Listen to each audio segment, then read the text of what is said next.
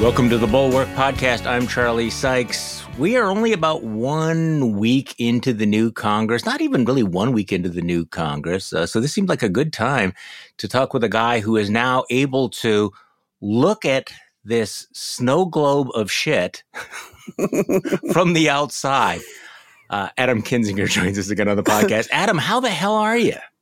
I'm good. I kind of feel like I can float now a little bit. You know, once you've been weighed down for 12 years with increasingly heavy pressure, as you get to the end, it's like, now I feel like I weigh about a tenth of the, it takes a while to detox out of this. That's not something that happens overnight. I'm probably halfway detoxed, and I don't know how long the other half takes, but every day that goes by and every percent more closer to detox is like more of a permanent smile on my face. It feels good. I love that. But what do you mean by detox? What is the process like? Man, it's hard to explain. It's like everybody has had a job or like a situation that just kind of weighs on you, that like no matter if you go home at 5 o'clock at night or it's a Saturday, it's always there.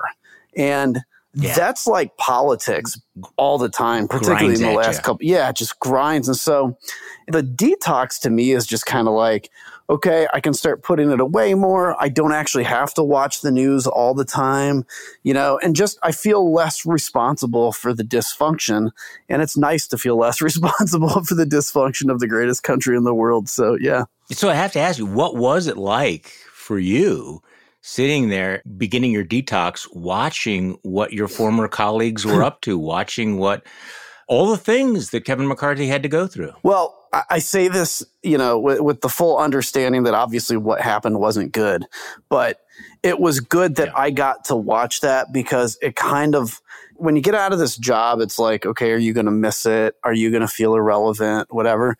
Just watching it happen the whole time, because I knew what it would be like to be on the floor. And I just thanked God that I was not there. I mean, going through one speaker vote, Charlie, is painful. 435 names called. It's hot on the floor. Half the people you don't like to be around.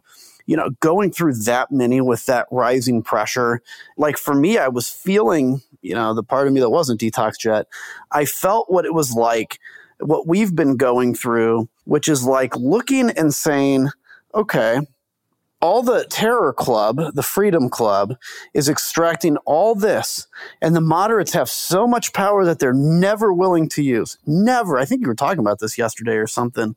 And it's like, you were 100% right, because even Nancy Mace, I like her as a person, goes on, speaks tough, says, I'm going to vote against the rules package, and of course doesn't. And I've been there, because we like to get along. We think the party should function. And watching like kind of the normals be completely unwilling to do anything to stop this from happening was probably one of the more frustrating things for me. Well, and probably a preview of what we're going to see. So let's talk about the quote unquote normals, and we have to put quotes around it, because there's always the abnormals and the less abnormals, the extreme and the extremers, or whatever, to make that okay, but we'll break it down for me, because most of these folks, there are some new faces like George Santos. We'll talk about that, because I love the fact that he's trying to get into a slap fight with you on Twitter. I mean, just for people, yesterday, George Santos, who apparently has a lot of time on his hand and probably should be at the top of the list of people who ought to know when to shut the fuck up, is attacking you. But whatever, who cares? Break down what the caucus looks like. We know about the bomb throwers. We know about the crazies. How many actual normals are there? There was a lot of speculation that there would be a group of congressmen that would vote against this, the complete surrender by Kevin McCarthy, the empowering of the Freedom Caucus. And there were numbers thrown around. What do you think it is? 5, 6, 7, 10? Yeah, I mean, look, so the normals, I would say it consists of, and granted, I don't know the freshman class, so I'll put that caveat on it. It consists of like the bulk of the thing. So like the 100-some people, but if you want normals to include people who are willing to do something, like who are actually like, they're not just sitting there saying, gosh, I don't like what's going on. They're actually willing to step forward and do something. I don't know. I mean, it could be 5 people total that would be willing to like go to the wall. But I think the vast majority of Republicans are like, this is a bad deal. I mean, I talked to some of them when all this was going on. This is a bad rules package. It's terrible what the Freedom Club is doing. Well, then why don't you guys stop it? And so, look, if you're willing to shoot a hostage, you'll win. Well, that's right. And then the question is whether or not the quote unquote moderates are willing to shoot hostages. There's no evidence that they're willing to do that. But let's just talk about the mentality and what the conversation goes like. I mean, it is as you mentioned, you have to go along to get along. And so, if you break with leadership right now, you're going to be made irrelevant, right? I mean, there are threats and there are implied threats. How does it go? I mean, do you want to be part of the team? Do you not want to be part of it? I mean, what is the pressure on someone like a Nancy Mace or somebody else that knows that this is a shit sandwich to eat it anyway? Yeah. So here, I'll give you the insight. So first off, the perception is that you have to get along with the team in order to be able to do stuff. Now, I'm going to get back to that. But when you look actually at what happened, so, there were the 10, 20 holdouts, right, up until the last couple ballots. Every time one of those holdouts then voted for McCarthy, everybody cheered. Kevin McCarthy walks over with a big smile on his face, puts his arm around him, and they end up getting better assignments. Look, this idea, and by the way, I'm a victim of it because I never executed this power either when I was there. So I'm not going to sit here and pretend like I'm somehow better. But you realize if you actually are an asshole, you actually will come out being the person that they pursue more. Look at Marjorie Taylor Greene. Yeah. So that's the reality. The perception when you're in that group, generally politicians are people pleasers. I mean, it's just the nature of who we are. It's a bad nature, but it's who we are. People like me, my goal in Congress is always to see the 200, some of us all pulling in the same direction, right? We want to work as a team. I'll take an 80% bill as long as we can advance as a team, but there is a caustic 10 or 20% that don't. And so in that group of people, the moderates we'll call them, here's how every conversation goes, because I've been in about 100 of these. We need to do what they're doing. Yeah, harumph. We're eating lunch. It's probably not Chick-fil-A because we're the moderates, right? So we always get tacos or something because anyway. But it's like harumph. Yeah, we're going to do it. We're going to do it. We talk a huge game until it comes down to it. Kevin McCarthy then talks to us or one of us or the leader of the Tuesday group or the leader of us, and we always collapse. Every time, 100%. The only time I have seen the moderates, and again, I use moderate loosely, and I'm going to quit saying that, but I think it's important to say, the only time I've seen the moderates really go to the wall was on the Export-Import Bank and reauthorization. It was the one time we successfully did a discharge petition. But that's what happens. It's just the nature of it. Look, if you're in the Freedom Club, the Terror Club, you are willing to burn it all down. If you're a moderate, you want to work together as a team. And at the very onset, you are outmatched because if you're willing to shoot a hostage, you will win every time. So Kevin McCarthy comes up and he talks to you. What does he say? What does that conversation go like? Well, it's a hierarchy. So let's go back a year or two and say I whip against a bill. So let's say it's an important bill to the Republicans. I say no. They send Patrick McHenry or somebody over to me, right? Kind of a frontline whip. Then they send the real whip over. And Scalise is such a nice guy. He'll never throw down the hammer. He'll just smile and come on, oh, okay. And then Kevin comes over eventually and smiles at you and tells you to do it. None of these guys actually are really good at bringing the hammer down. I had seen in the past, the last person I saw that could actually bring a hammer down was Eric Cantor, who could actually just look at you in the eyes and be like, F you, man. It just ratchets up the pressure. And then they start having your donors call, or they call your donors in some cases, or you have these outside groups come in. And it is much easier, Charlie, to just be like, fine, I'll collapse. I did that early on the Budget Control Act in 2011.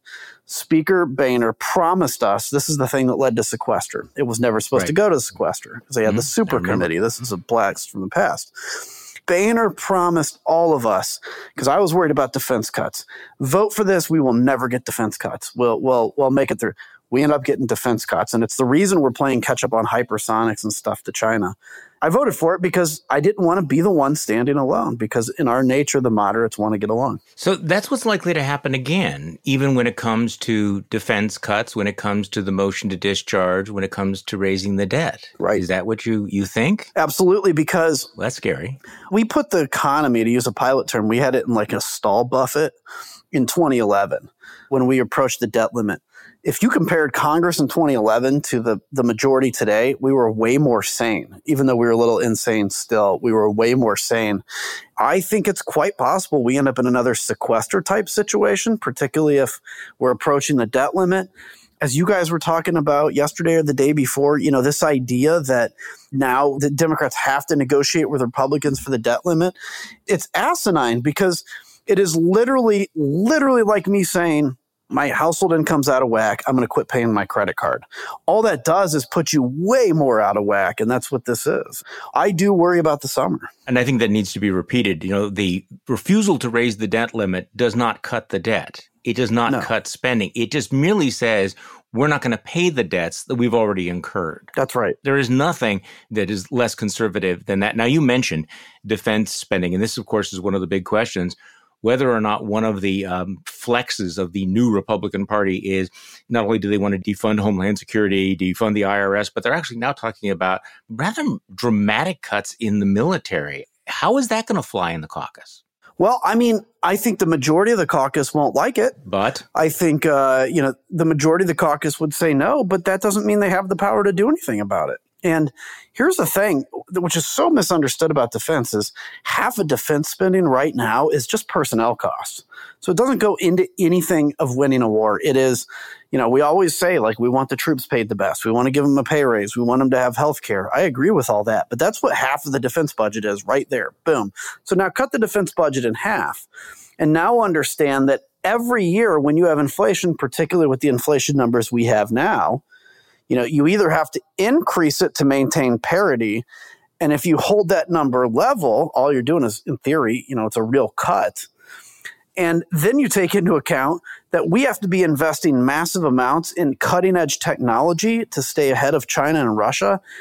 If we do end up not even just even if we don't cut defense, but we don't grow it at the rate of inflation, we are losing ground. We're losing ground. And that's what a lot of people don't understand on that, particularly when half of it goes to personnel costs. In China, which doesn't spend as much on defense, but is pretty close, they don't spend near anything on personnel. So I think when this comes down to it, it won't be that most Republicans will turn around and vote for a defense cut, but they will end up getting sucked into a trap, which is probably the only way out, something along the lines of another sequester or another super committee. Had the super committee worked, it would have been great. I don't think in this polarized environment, something like a super committee can work. So you described how you had, gone along to get along, many, many times until you stopped. And you and I have talked many, many times, but I don't think I know the answer to this question. So what was the moment that you basically decide, screw it, I'm not doing this. I'm going to vote to impeach Donald Trump. I'm going to go off into the wilderness. They must have been twisting your arm. They must have, gotten in your face. Was there a moment when you said, I'm out, I'm done? For 4 years while Trump was president, you go through these moments of okay, he has this good guy around him, General Kelly. So maybe he's going to put good people around him. Oh, now he went bananas on Twitter. And so it's just constant emotional train wreck that we've all experienced, right? The thing that I can remember most clearly, when he retweeted Civil War comments, that made me mad. There were all these things that kind of pissed me off. The thing where I clearly remember being holy shit, that's it. I'm done, was the night of the election when he tweeted, stop the votes. And then he said, this is being stolen. The reason that made such a trigger for me is because as a guy that frankly is very obsessed with foreign policy, with America's role in the world, I realize that the second you take away people's just basic faith in the voting system, you put a time on how long democracy can survive. It can't survive if you believe your vote is stolen. That was the moment I said, I'll put everything on the line because I cannot be part of this anymore. I cannot be part of watching this country fall apart. When I got back from Iraq in 2009 and made the decision to run for Congress, I remember thinking, if we are going to ask young people to die for this country, which I had seen, and, obviously was a big thing back, particularly in that time, I have to be willing to give up my career for the exact same cause. And that just stuck with me. And when I saw the president literally going beyond just saying stupid things to actually undermining democracy, I was like, I'm off this train, bro. And I was hoping that it wouldn't cost me my career. I was hoping that other people would follow, but I was willing to cost the career to do it. All right, so let's look back on the January 6th committee and also connect the dots to where we're at right now. I find it extraordinary that many of the architects of the coup are making no secret of the fact that they are celebrating and cheering on the attempted neo-fascist coup in Brazil. So you have Steve Bannon out there just beating the drums about the Brazilian freedom fighters. And I mean, there's no way around this, right? I mean, you don't get Bolsonaro without Trump. You know, without the January 6th insurrection in the U.S. Capitol, you would not have the January 8th insurrection in the Brazilian capital. There's a direct line there. It's not that subtle. Totally. Let me first off say that to anybody that's ever been on your podcast that was a naysayer in our committee, ha ha ha, right? Like we defeated your expectations, including my own expectations. We exceeded what I thought we'd be able to do. But yeah, you are 100% right. Brazil would not have happened without January 6th. And Ron Filipkowski had this like a dude in a shaman, except he was in like yellow and green instead of red, white, and blue. I mean, it was about as direct as you can get. I remember talking to Malcolm Turnbull, the former Australian Prime Minister, has actually become a friend of mine. And he has always talked about how whatever happens in the United States has a direct connection to other democracies. You know, we can experience what happens in other democracies can sometimes trickle to the United States, but whatever happens in the United States will trickle, particularly among conservatives and liberals. So as the conservative movement in the U.S. goes authoritarian, that's what you can see in Brazil, for instance. And so, you know, look, yeah, there's no doubt the two are directly connected. The impression from these folks, from what I understand in Brazil, was the election was stolen. They believed that if they occupied the capital, that the military, where Bolsonaro comes from, would actually come in and install him as president. And you see these videos of the military coming in, frankly, to arrest them, but they're cheering because they think the military is coming in to install the new president. You can see where that happens. And by the way, Steve Bannon, they're not even trying to hide it anymore. They want nothing except fascist, right-wing, authoritarian governments, and they can't pretend otherwise anymore. Well, and they're willing to embrace violence, as apparently is Tucker Carlson. I mean, this is kind of a reminder that these lines, if you actually convince people that these elections have been stolen, then no one should be surprised when people act out, right? I mean, if you sincerely believe all of these lies, if you have been misled, then it's not a completely irrational response to say we have to do something about it, right? So, I mean, the lies lead to this inevitably. It's not irrational at all. I can't speak as a Brazilian, but as an American, everything we've learned in school and the history of this country and frankly, the mythology of this country is based on revolution. And it's based on revolution because we had no representation. Yep. And so if you believe in the founding of this country, which I think we all do, was a good thing, you have to look and say, if you truly believe blood-drinking Satanists are overthrowing the will of the people, I would have been on the Capitol on January 6th. And that's why it's so dangerous. You mentioned the January 6th committee. Just the other day in the mail, I got my bound copy of the final report, which was, wow, that is a heavy lift. I want to get your take on all of this because you think that this exceeded your expectations. It must be somewhat vindicating to go back, read the people who wrote columns about the committee has already failed before it began. So give me your exit interview on that committee. Did you accomplish everything you wanted to accomplish? Well, I think close. I mean, I think back to when we were starting the hearings and even groups like No Labels put out some tweet about this is a partisan sham. I'm like, No Labels did that. Yeah, I go through these kind of moments, these trauma memories of like, oh man, we are going to screw this up, right? I put everything on the line for this.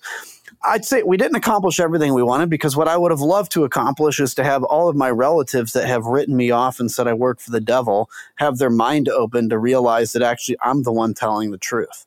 Short of that, though, and that's probably a pretty tall order to think you're going to deprogram people through it, I think we did accomplish a ton.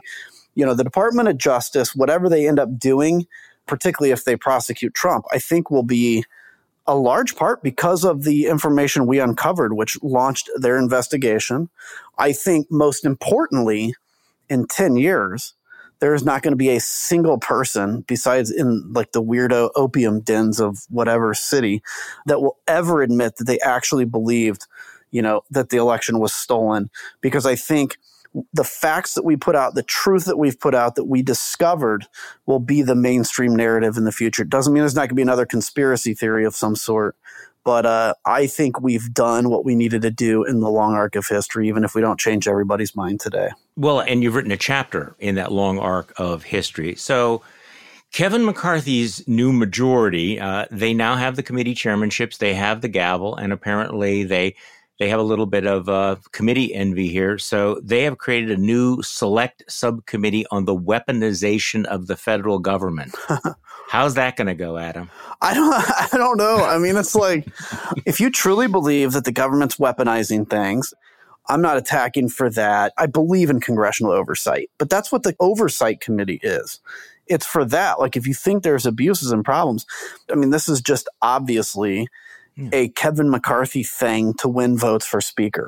Actually, while this was going down, this whole speaker vote, I go, people would ask me, is he going to win? And I said, absolutely, Kevin's going to win, because he will literally do anything at the cost of the country or anything to become speaker. So he'll get it. He did. It's somewhat eerie if the DOJ goes after Scott Perry because he tried to overthrow the government, and now he can use the arm of Congress to embarrass individual members, individual FBI agents, whatever. It's frightening to me. Look, the Department of Justice, the FBI should never be scared to do their job. And I think they're trying to intimidate them. I think they're clearly trying to intimidate them. So how is Jim Jordan going to play out? I mean, Jim Jordan's been very high profile. He's about to become extremely high profile. He is ready for his close-up. These things can go either way. So you know the guy, you've watched him, you've sat on these investigative committees, you know how they can go off the rails. How will Jim Jordan's act wear? I think everything's going to go off the rails. I mean, I think if I had to guess, I would say that what you're going to end up seeing in the near term is a lot of kind of Fox News fodder. You're going to see a lot of fundraising stuff that can come out of these committees, Hunter Biden's laptop, whatever else. But there are still people in the middle that are going to watch this and see this and realize that I think this is not a serious legislating party.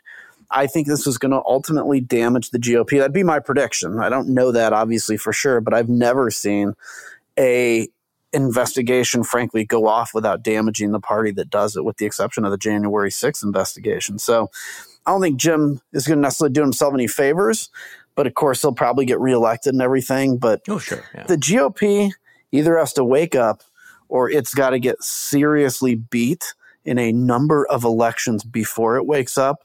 Regardless, it's going to wake up. It's just what's the cost before it does it, because this is not a serious party to lead the country. Well, speaking of which, I want to talk to you about Biden's classified documents and everything, but we have to talk about George Santos for a moment. I'm just reading a tweet here from Scott Wong. Speaker McCarthy says, well, a lot of folks here in Congress have fabricated part of their resume, and Santos will have to build the trust of voters. And he says that Santos will get some committee assignments, not the top ones. Oh, God. But of course, he's a freshman. I mean, why would he?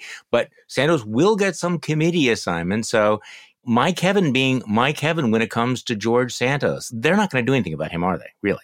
No, Kevin's a piece of shit. And let's just be honest about this, because Kevin he will say whatever he needs to say to stay in power. I'm not even saying that gratuitously to be mean to him. It's just a fact. Look at him taking Swalwell and Schiff off of committees, okay, and Ilhan Omar. He's saying, well, that's because you guys took Marjorie Taylor Greene and Gosar. And keep in mind, both of those were bipartisan votes, okay? We did it because Marjorie Taylor Greene, Jewish space lasers, school shootings never happened, among other things.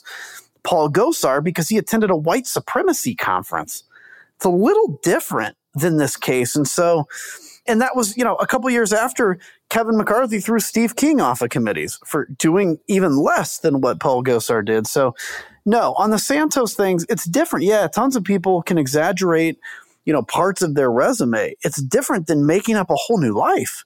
And it's different, too, than going from being worth $50,000 to, $20 million in a year and trying to figure out how that happened. But Kevin needs his vote. If this was a 20-vote majority, he'd throw Santos under the bus. But it's a 5-vote, so he needs him. Let's talk about Marjorie Taylor Greene and her normalization. I mean, her rise. A normal, healthy political party would have treated her like a pariah, given all the crazy things that she has said, the offensive things she said, the conspiracy theories, the bigotry, the anti-Semitism. And yet, one of the first things that Kevin McCarthy did after being elected speaker was to take a selfie with his new best friend forever, Marjorie Taylor Greene. I knew that she was going to be a problem. I don't think that I had on my dance card that she was going to become this problem. I also didn't have on my bingo card that she and Lauren Boebert were going to get into a scrag fight. No. You know? It's so funny. Yeah. It's funny because it's like you realize everybody that stands up and says like they're doing this for some cause, it's all just because of their own ego and fame. And so they're all going to fight each other. Greene is going to fight Gates and Boebert and whatever, because they're all competing. If you'd have told me 2 years ago that Marjorie Taylor Greene would end up being not a pariah, I would have been like, probably not, but I can see how the party would go there. If you'd have told me 2 years ago that she'd end up being the default leader of the Republican Party, I never would have believed it. And now I think it's so obvious why, because she can raise money. She gins up the base. Truth doesn't matter. She's somewhat articulate in how she speaks. And Kevin needs her. And she knows that.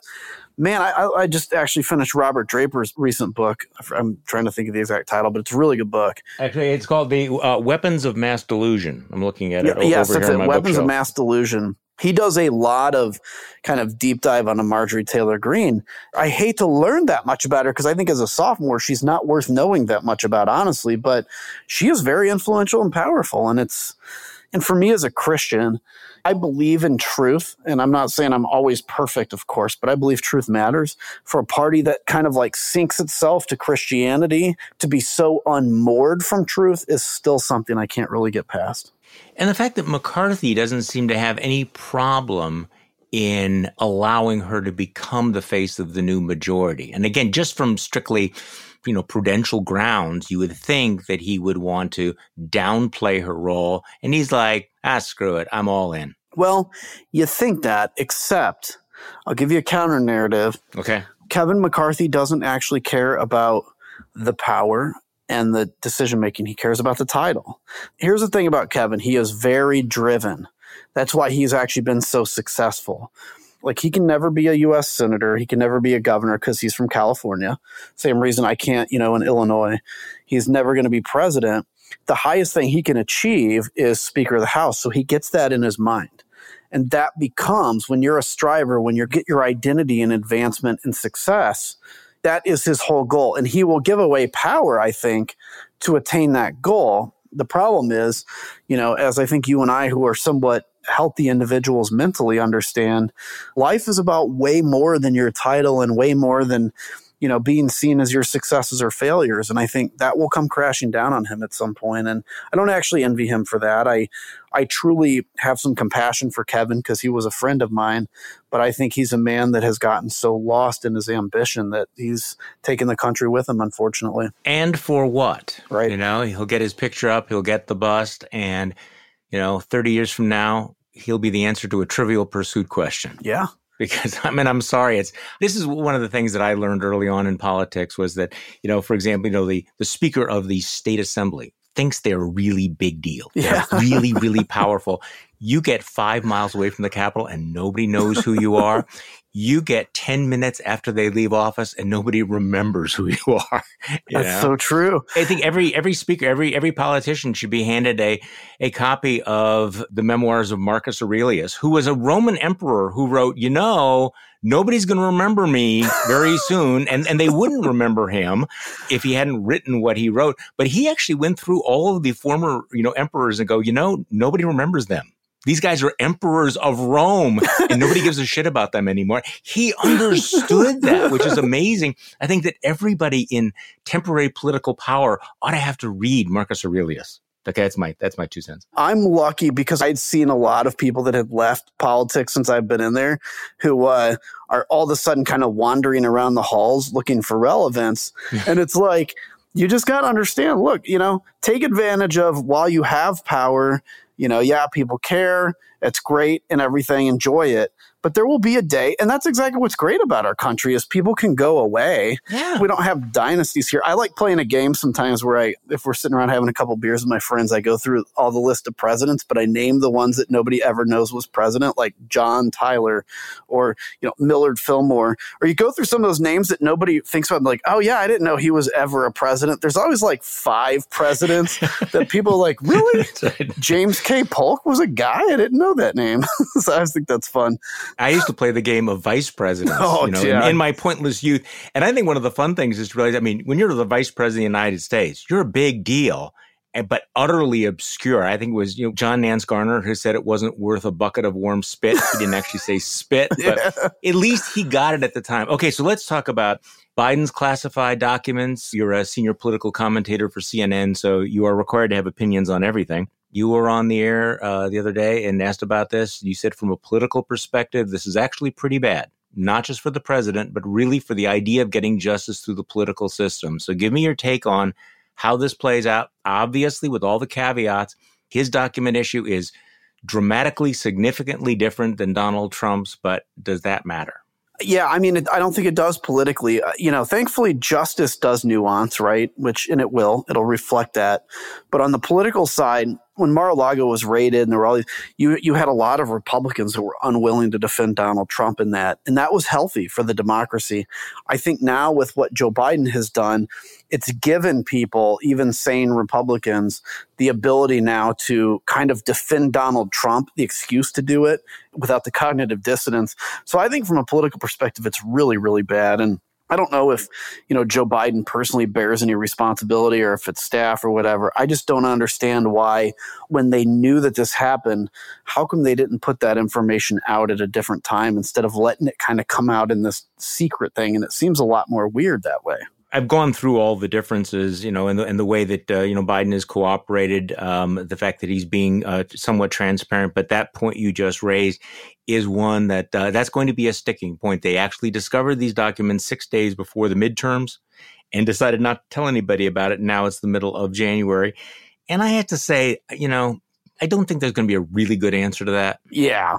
If you're transparent, you have to be transparent. But you and I both know why 6 days before the midterms, they were not going to have a press conference or an announcement that they had discovered these documents, in this think tank. So it's going to be messy. You've called the U.S. attorney in Chicago, who's heading the investigation, a very fair man. Somebody who was appointed by Trump. You know him. You have confidence in him? I do. He's a good U.S. attorney. He's gone after corruption. He's gone after, Mike Madigan and Illinois corruption, which we've been desperate, for a long time. I think he's fair. I don't think he's going to come out and exonerate or attack Joe Biden based on politics. So we'll see what his report says. Honestly, look, I think if you take the politics out of it, there's a massive difference, obviously, between what Trump did and what Biden did. And it'll just depend on what that report says ultimately. And if Attorney General Garland has the ability or the capacity to still go forward prosecuting Trump with this thing hanging out there. I want to go back to something we talked about right at the beginning of this podcast, which is the so-called moderates, the normies. You tweeted out that the so-called Republican moderates own the dysfunctional rules and the Freedom Club committee appointments. They could have played hardball, but they never have and never will. They have more power than the Freedom Kids. I think so much rides on this particular point that they have the power and they've never used it. That's been the story of the last 6-7 years, right? They have more power than the Freedom Kids because they can align themselves with Democrats. And I think this is going to be the big test of the Republican Party leading up to 2024, whether any of those sane grown-ups will stand up. And you think they never will. I think part of when I say they never will, I hope it's somewhat of a challenge to them to do it, because I just know I've lived through this. And I know, and again, I'm not only placing responsibility on them. I'm just as guilty when I was in Congress. There were many times we were talking about taking it to the well and, shutting it down and doing whatever, and we never did it. And so I think it's important for them to get frustrated enough. And honestly, Charlie, I thought they would have gotten frustrated enough in this rules package. The easiest thing they could have done was to tank the rules package, because now McCarthy's already in.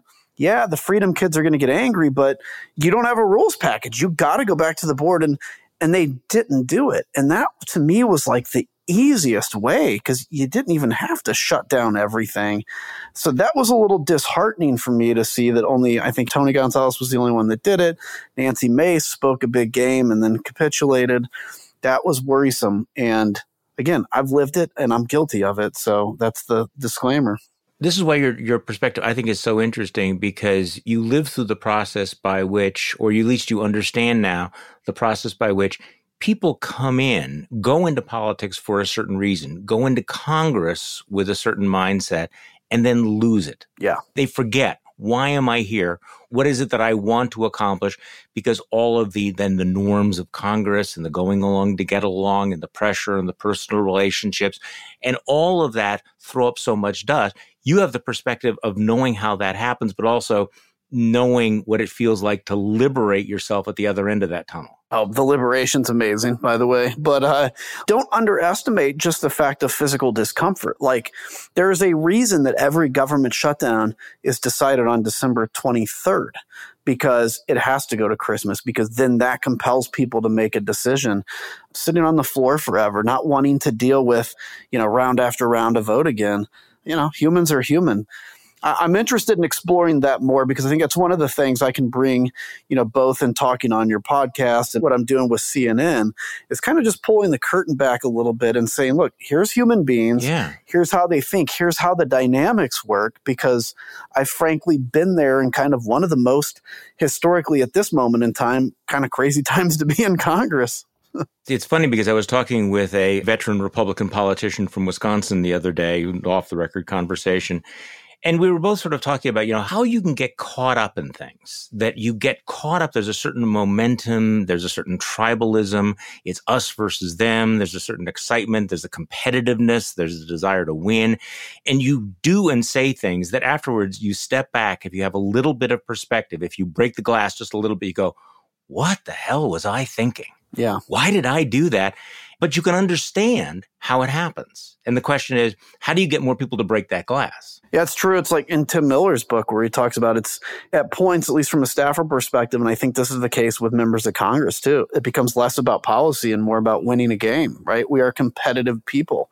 Yeah. Ultimately, I think more people will break the glass. I am optimistic long-term, both on the Republican Party and on the country, but it may end up having to be a self-made economic crisis. It may end up having to be more bad things, which I'd hate to say and hate to see. I think ultimately we do choose the right thing. I think you talking about it, people talking about it, people demanding better. I think implementing things like ranked choice voting in more states to force people to not only go to the extremes, but also go to the center. That's how we're going to make a difference here. And we can do it. That's an excellent idea. Adam Kinzinger, former congressman from Illinois, free at last, free at last. Thank God you are free at last. Now a political commentator on CNN. Also leads Country First, the organization of Political Action Committee that was active in the midterms backing candidates at both the state and federal level. Adam, thank you so much. It's always great to chat with you. You bet. Anytime, Charlie. See you. And thank you all for listening to today's Bulwark podcast. I'm Charlie Sykes. We will be back tomorrow, and we will do this all over again. The Bulwark podcast is produced by Katie Cooper and engineered and edited by Jason Brown.